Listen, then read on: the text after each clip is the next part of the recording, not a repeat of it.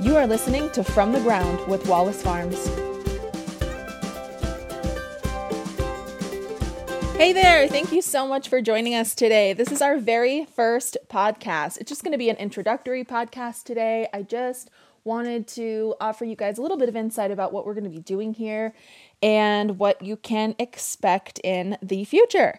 I am Amanda Wallace. I am the owner and operator of Wallace Farms in Southern Nevada, and I am going to be co-hosting this podcast with my best friend and husband, Ryan Wallace, and he will be joining us next week when we get into our first topic. Today, I kind of wanted to just let you know who we are and where we're from, how we got started and what we're doing, and what to expect in the future of this podcast. So first things first, I am Amanda, and I am originally from Western New York, and it's about an hour and a half south of Buffalo in a little tiny town called Cuba, and I grew up around farms. It's a farm town. Grew up around farms. There were farms everywhere, very rural country area. We always had gardens growing up. I kind of grew up around that lifestyle, and then when I was about 12, we moved to Las Vegas, Nevada, which was total culture shock, as you can imagine, I'm sure. Total culture shock. Not a farm in sight. Dry, hot, no rain, just completely opposite from where I spent my formative years.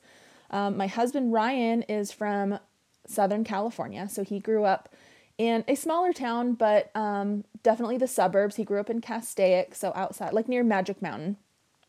So he didn't grow up around farms or country life at all, really. So this is all kind of new to him, but he's excited to take on this new adventure. Farming it's something that I've always wanted to do. It's something I've always been excited about and had in the back of my mind, even when we were in the city or even, times during my young adulthood when I lived in an apartment. I always gardened and had little things growing around my house, or like a container garden, or like a countertop herb garden or whatever. But it's always been a part of my life. So Ryan and I met in Las Vegas. He moved to Las Vegas for school. So we met in Las Vegas and we were married, and now we have two beautiful babies, Charlotte and Scott. And they are loving this farm life too. They're just loving it. But we spent the majority of our marriage in Las Vegas, in the city of Las Vegas. So we had a really big backyard for the last 4.5 years. Really big backyard. When I say really big backyard, I'm talking like 1/8 of an acre, which is huge for Las Vegas. I mean, I don't know if you've ever been there, or if you've lived in an area like that. Like, it's just little tiny backyards. So there's opportunity if you're creative with your container gardening. And we had, in our big backyard in our last house, we had 2 4 by 10 foot raised beds with cattle panel trellises between them.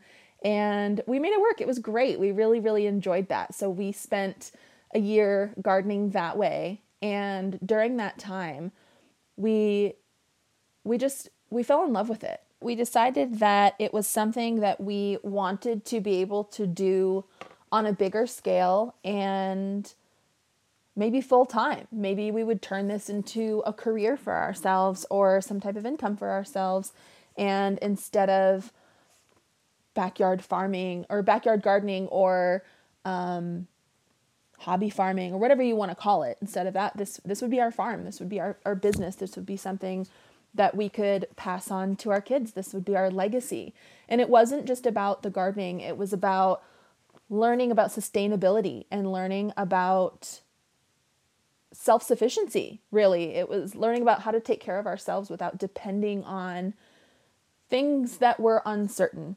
And I'm so thankful that we did this, because whatever it was, 8 months later, we're in COVID town, right? Like, we start this whole thing in 2019. In the middle of 2019, it's like summer of 2019, we start building our beds and planting things and making these decisions to just kind of incorporate these things in a small way into our lives.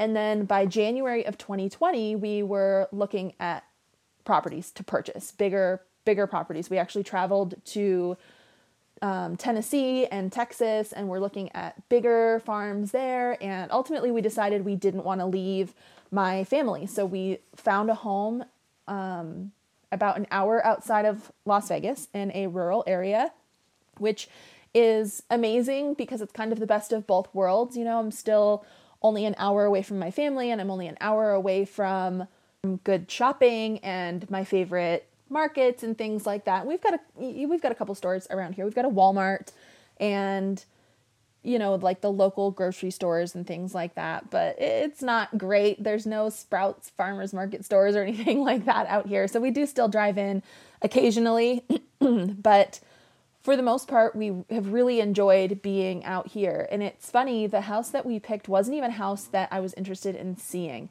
We looked at a couple really great properties that had like 5 acres and little barns on them and things, but the houses were like dilapidated and just not great, you know, not great. They were fixer uppers, and I really wasn't looking for a project like that to take on.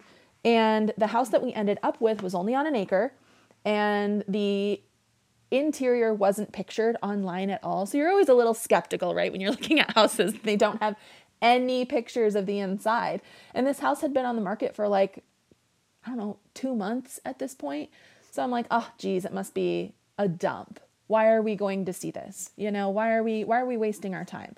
But our realtor was so great, and he lives in Las Vegas, so he actually drove the hour out here with us to look at these homes. And he was like, you know, we're already here. Why don't we just go take a look? What's the worst that could happen, right? Out of all of these dumps that we've seen, what's the worst that could happen? So we get to this place and we walk in and we realize that the home is a flip. So it is completely renovated and remodeled inside, and it looks like a house that I would have designed for myself. It's got the hardwood floor and really neutral tones on the walls, and it's got a big, huge, like 12-foot, not 12 foot, I think it's 10-foot quartz island. So it's like white marbly, white cabinetry. I mean, it's just perfect. It was everything that I would have done for myself, but it was already done and it was already there, and big open floor plan. And it was just perfect. It was everything that I wanted. It was a little smaller than the house that we lived in before, but it felt bigger because of the open floor plan. And then we get outside and there's nothing. It's a completely blank slate. And like I said, it's only an acre. So I was a little skeptical about that to begin with. But when I really started doing the math about the space that we would need for what we were trying to accomplish, at least to begin with, it was going to be a great start for our dreams. It was going to be a great start for our farm and for what we wanted to do. So looking around, you know, like I said, there was completely blank slate. There was nothing in our way, really. And, you know, I guess like some outbuildings would have been great or whatever, but we would have had to work around those things for planting and, you know, worrying about the shade that they would cause or whatever. There was no big trees in the back of the property. So we've got a couple trees in the front, but nothing in the back of the property where we're doing all of our farming. So it was kind of perfect. And I think we ended up putting an offer in on the house that day, and we were able to pay cash for the home, and paying cash for the home was really important to us, so that we could remain debt free. And that was something going into this that we had planned on, that we didn't want to go into a project that we knew was going to be this expensive and this much money to get into. And not that all gardening is expensive, but when you're market farming, there are definitely things that you need to invest into. You have to invest in equipment and soil amendments. And especially here in Las Vegas, the soil quality is not great. There are definitely some things that are unique about Nevada soil that they're hard to explain to people because it's so drastic. It's so drastic and it's so unique that when I tell people about my soil, they're still thinking of something that's better than what it is. And it's just been so hard. We've talked about how we've got compacted sand and heavy clay and no moisture. And when I say no moisture, I feel like people think that I mean it's not muddy. When I say no moisture, I mean it is dust, compacted clay, sand, dust. I mean, you could dig a 2-foot hole. You could dig a swimming pool and you are not hitting water. Not a drop. Not just kind of dry, like dust. It's so hard for people to wrap their minds around that because it's just so strange. Like eventually, you dig and you dig and you dig and you'll get to water. But literally, like we watched our swimming pool get dug when I was a kid and whatever. And there's nothing, there's no water. And strangely, we actually sit on an aquifer. So like our wells here out in the rural area are fed from this aquifer. So eventually you'll get there. But for farming purposes, there is no water in the soil at all. And so that was a challenge that we knew we were going to face with farming here in general. But either way, regardless, we had this whole clean slate of a property to work with and this very rectangular shaped plot of land here. And the home was set towards the front of the property, which is in the north. And then we have the whole back, like 3/4 of the property are all open and free for us to use and have nothing, hindering us from using that. So that's fantastic. There were no outbuildings, which, that's a bittersweetness because a couple farm buildings would have been great, like a little shed or a small barn or something would have been awesome. But we also don't have to work around those things now for farming and gardening, and we don't have to worry about if they're shading anything or whatever. So there was nothing here when we got here. We were totally fine with that. The first thing that we did when we got here, which looking back now, excuse me, was buy goats. We wanted goats so bad. And that was the first thing. Like we'd wanted goats for a long time too. That wasn't new. And we got overly excited. So I think we were here for like maybe 8 weeks and we bought the goats and we had built them this little like kind of janky shelter situation. And it's a sturdy shelter, but it's just not super cute. Neither of us really knew what we were doing. We kind of put together this plan and executed it and it works and it's functional, but it's not great. You know what I mean? It's something that I would definitely update. I don't love where we ended up putting the structure either. And it's heavy. It's too heavy for us to move. So we'll have to like take it apart at some point when we want to move it. And the goats, we faced some issues with the goats right out of the gates. And this is a unique situation. And I'll get into it deeper in another podcast because it's definitely an important story to share because it was a problem that we faced because we were naive.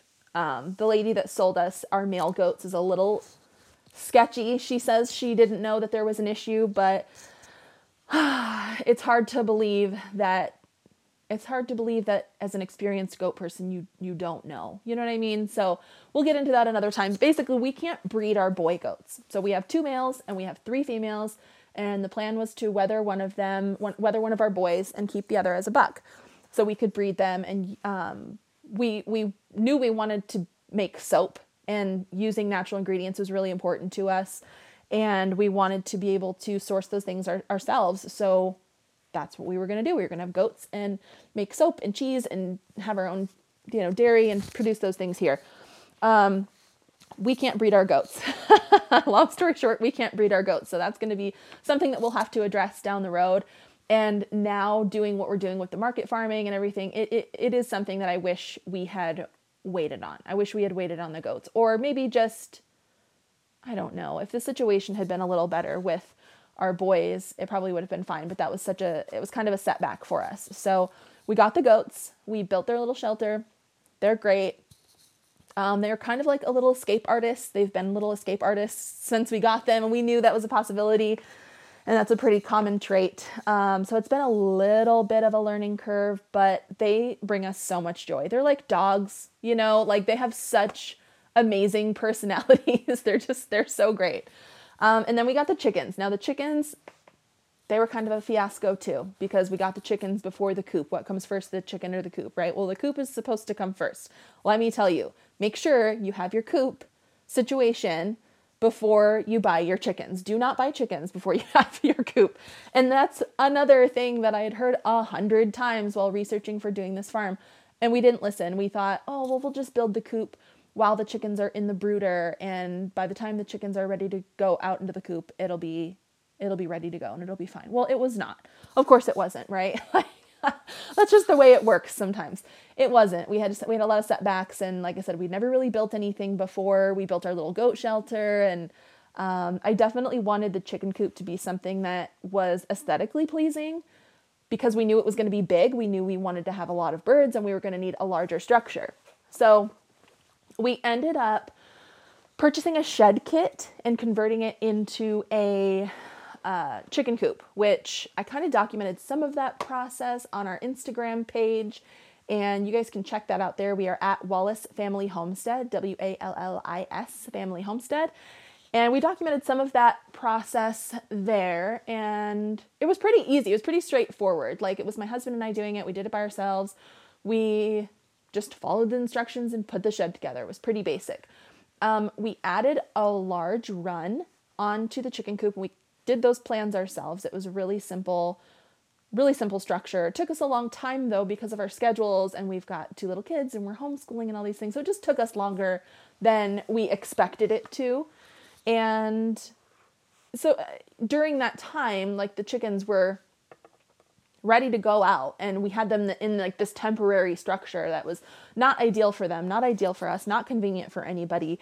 So that was definitely a lesson learned.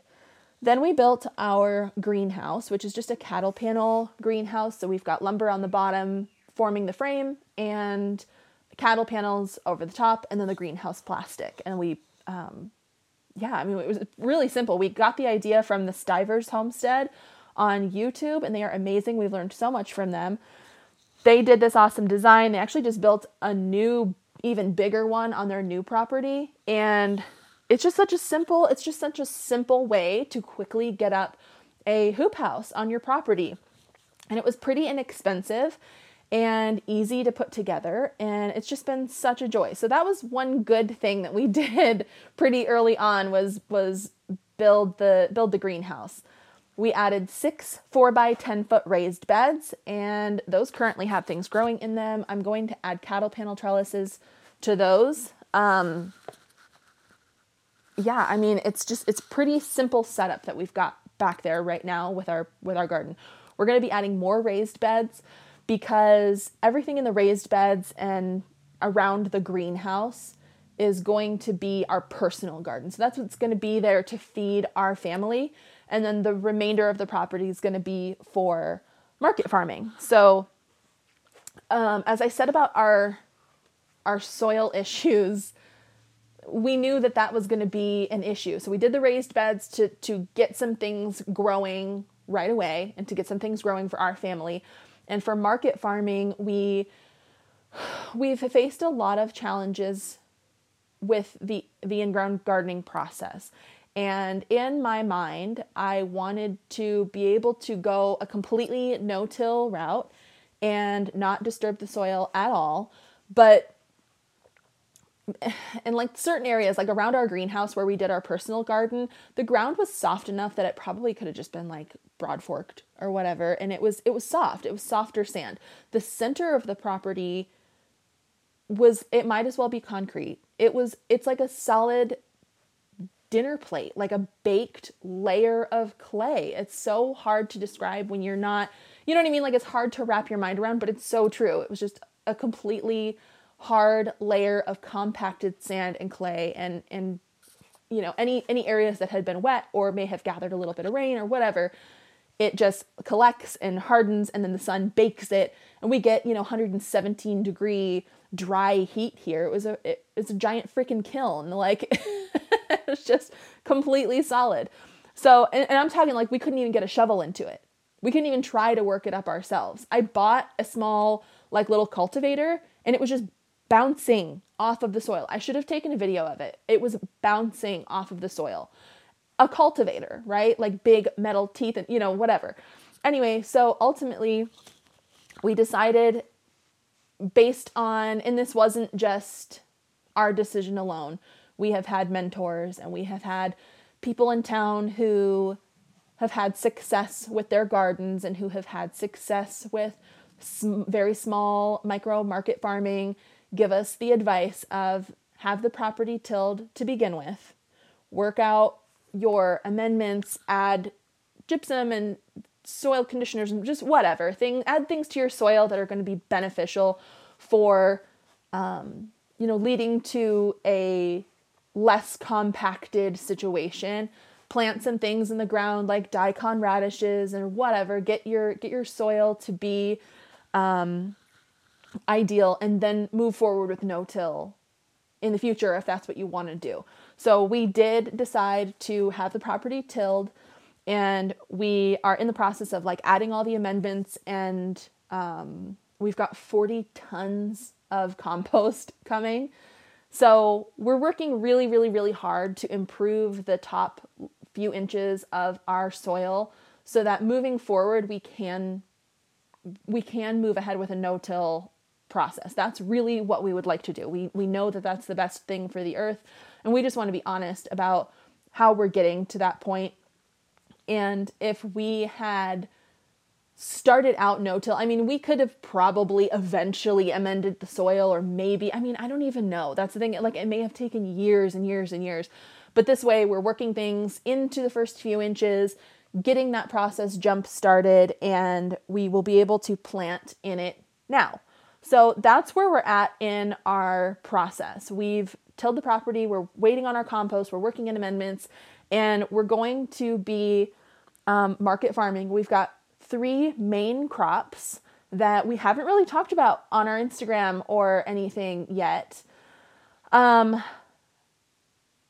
not sure if I want to share it yet. I think I might wait till next week when my husband is on with me and we can kind of share what we're going to be working on. We've got 3 main crops that we're going to be planting, and we've got a lot of things that we're going to be doing for market, but there's going to be 3 main things that we're focusing on, and we're so excited about them because they are 3 of our favorite things.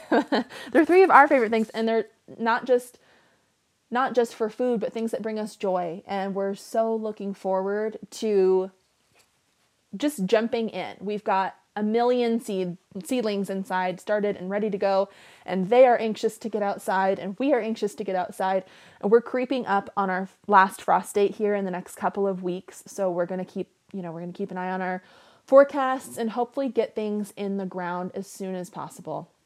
So that's where we're at in our process. We've got the goats, we've got the chickens, we've got our gardens, our garden beds filled up. We're working on that. And then we've got the whole property tilled. That's where we're at. And when I jumped into, we've always wanted to do a podcast. We had a very short-lived podcast a couple of years ago. And my husband is an on-air radio talent. He covers the Las Vegas Golden Knights NHL team. And he's been on the radio for like 5 years, and he actually has his own podcast as well. So he's got a lot of experience with this, and jumping into this with him is going to obviously be super beneficial because he's got so much experience. But we wanted to bring you guys something that's different. This isn't necessarily an advice podcast. I mean, I guess it will be, but we're learning too. And we wanted to give you the perspective of somebody who is literally starting from the ground up. We have nothing here. We have nothing, you know what I mean? We're just starting. And there's so many unanswered questions, I feel like, for people who are just starting out. And sometimes there's information that's harder to find. And especially when you're dealing with unique soil conditions or unique climate conditions or whatever, I feel like there are some things available for people who have at least a little bit of knowledge or a little bit of basics or whatever, but there's not really a lot out there for people who are dealing with literally starting from the ground up, a completely blank slate. So we want to walk with you guys through this process.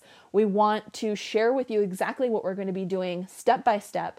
And weekly, we're going to be discussing different topics that are vital to understanding and knowing and learning before you get started. Things like your climate, your hardiness zone. Those are so important, and people ignore them a lot. People ignore those things often, and they try to grow things that maybe wouldn't do well in their area because they get a little excited or they want to experiment or whatever. But like understanding your climate is probably the first step. Like having a space, understanding what you want to do, but really understanding your climate and what you can do is foundational. You have to have that information, and we want to be able to walk with you guys through those things because we're learning too, and we are lacking information that we want to be able to dig into. And as we go, as we learn, we're going to share it all with you, and we're going to share it all here. And in addition to hearing about our step-by-step process and hearing what we're doing to start our market farm, we are going to be having some amazing guests here. We have some people lined up that you will probably recognize from Instagram and YouTube, and they are so excited to join us, and they're going to be sharing how they got started, and they're going to be sharing with us maybe some of the mistakes that they made so we can avoid making the same mistakes. And they're going to be teaching us and helping us grow. And I'm so excited. You guys are going to just absolutely die to hear some of these people and their stories and their missions. And oh my gosh, I've just got some really incredible people that are going to be joining us, and I cannot wait for you guys to hear it. Thank you so much for joining us today. I'm so excited that we're going to be able to share this journey with you.